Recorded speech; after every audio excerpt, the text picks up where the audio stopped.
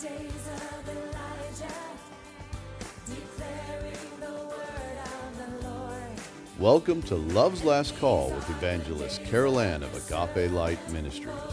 Please open your hearts to hear an anointed message that will encourage and empower you to walk in the love and light of God's Word.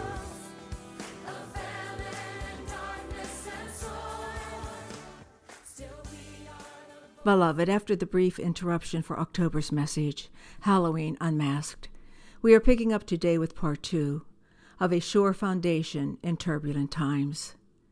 Without a doubt, there has never been a more critical time in the earth when the true Church of Jesus Christ has been in as much need of this holy and sacred reminder.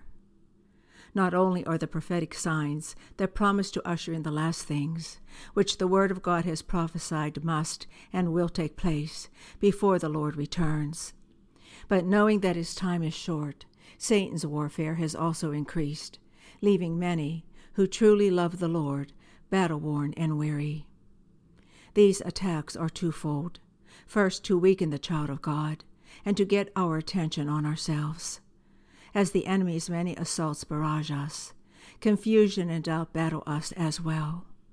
If Satan can weaken our salvation confidence, we can shrink back into that place of self-consciousness and lose sight of our Savior and his finished work on the cross that has cleansed us of all unrighteousness.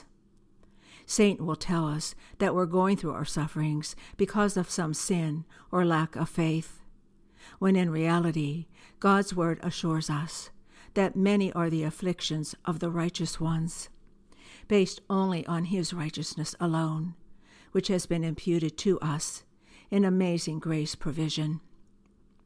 Even when we miss the mark, the Holy Spirit is at work within us, bringing us to repentance, that change of mind in remembrance that we are now the righteousness of God, and how much it cost the Savior to provide us with that glorious endowment, which then, in turn, produces a change in our behavior. That then leads to the second purpose behind the enemy's attacks, which is to derail us from our holy mandate as salt and light to a sin-riddled and darkened world. In Ephesians 6:12, it is written, "For our struggle is not against flesh and blood, but against the rulers, against the powers, against the world forces of this darkness, against the spiritual forces of wickedness in the heavenly places." Beloved, demons are real, and they have been assigned to every child of God with the evil intention to keep us bound and ineffective against Satan's schemes. And that is why in this study we are going to revisit in detail what our majestic Savior and Lord has truly accomplished for the one who has been born again of his Spirit, and that we surely do have a sure foundation in him.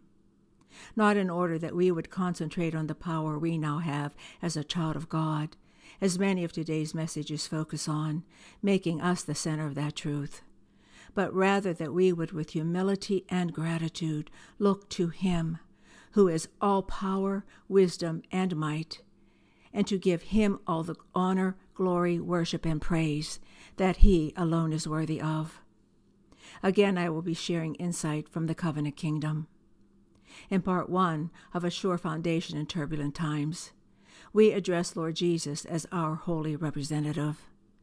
In this message, we will learn that he is also our sacrificial substitute. The fact that he became our replacement and blood atonement payment for our sin and former rebellion to God and his word is absolutely incredible. But he did so much more. He also became our substitute in covenant relationship with the Father, an everlasting covenant of eternal life in heaven's celestial home.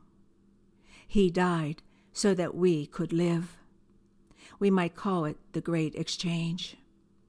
When we addressed the blood covenant in a previous podcast, we learned that when making a covenant, there was an exchange of various things, such as the belts, weapons, coats, names, and so on. In the making of the new covenant, there was also exchanges made between the Lord and the one who has been brought into covenant relationship with him. We'll examine what actually took place in salvation's promise because it is literally the great exchange of life for death. Remember that Jesus said, "The thief comes only to steal, kill, and destroy. I have come to give them life, and that life more abundantly." In Isaiah 53:5, we are given a preview of one of the great exchanges held in the blood covenant.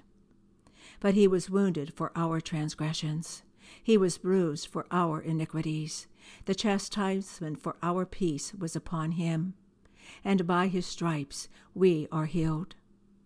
All the other sacred exchanges are an outflow of that great love offering our Savior provided for us. We learn that, in exchange for our sin, he has given us his righteousness. In 2 Corinthians 5:21, it is written that he made him who knew no sin to be sin on our behalf, that we might become the righteousness of God in him.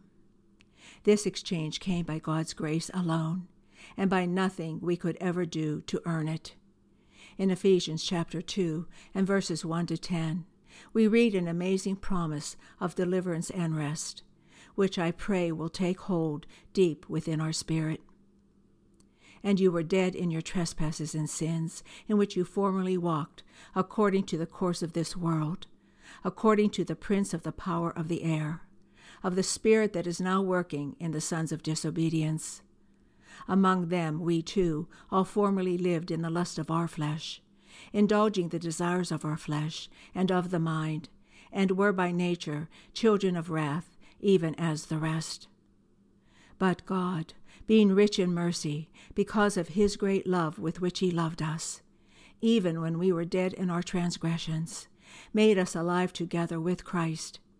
By grace you have been saved, and raised us up with him, and seated us with him in the heavenly places in Christ Jesus, in order that in the ages to come he might show the surpassing riches of his grace in kindness toward us in Christ Jesus.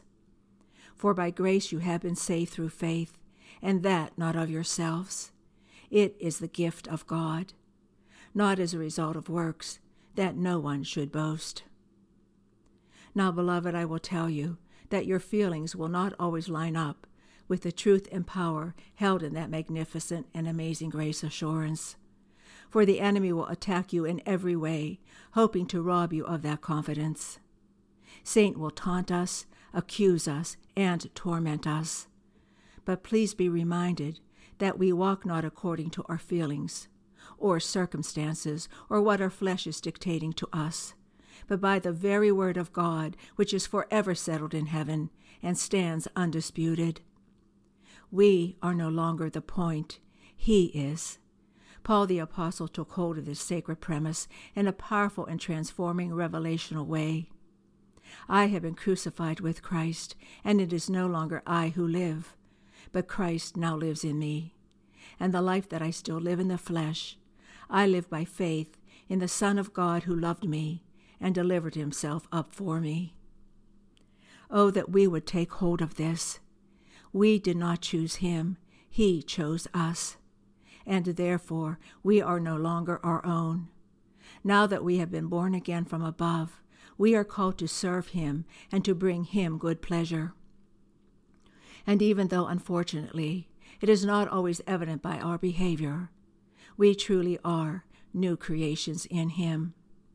In 2 Peter 1:3-4 we read, "Seeing that his divine power has granted to us everything pertaining to life and godliness, through the true knowledge of him who called us by his own glory and excellence.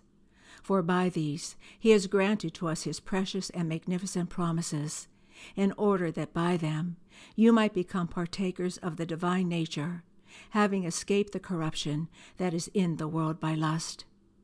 We are now one with him, and eternally sealed by his Holy Spirit. Therefore, who can separate us from the love of Christ? Shall tribulation, or distress, or persecution, or famine, or nakedness, or peril, or sword?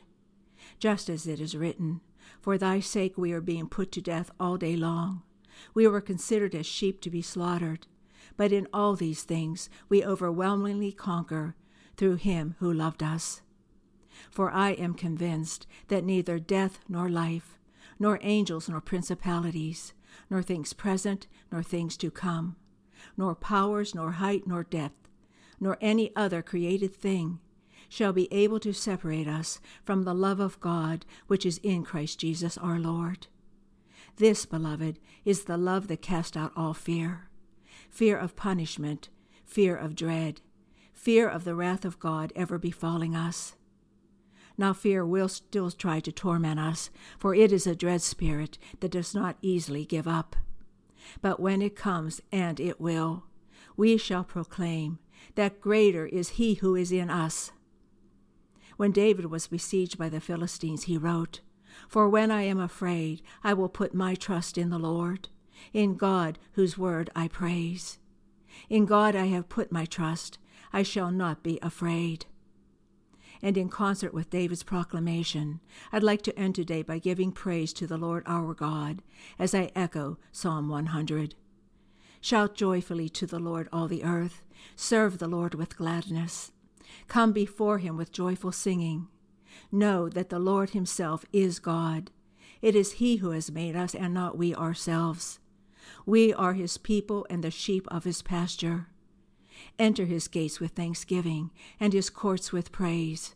Give thanks to him. Bless his name. For the Lord is good. His loving kindness is everlasting, and his faithfulness to all generations. Do praise his name forever, beloved, and as always, I bid you his agape.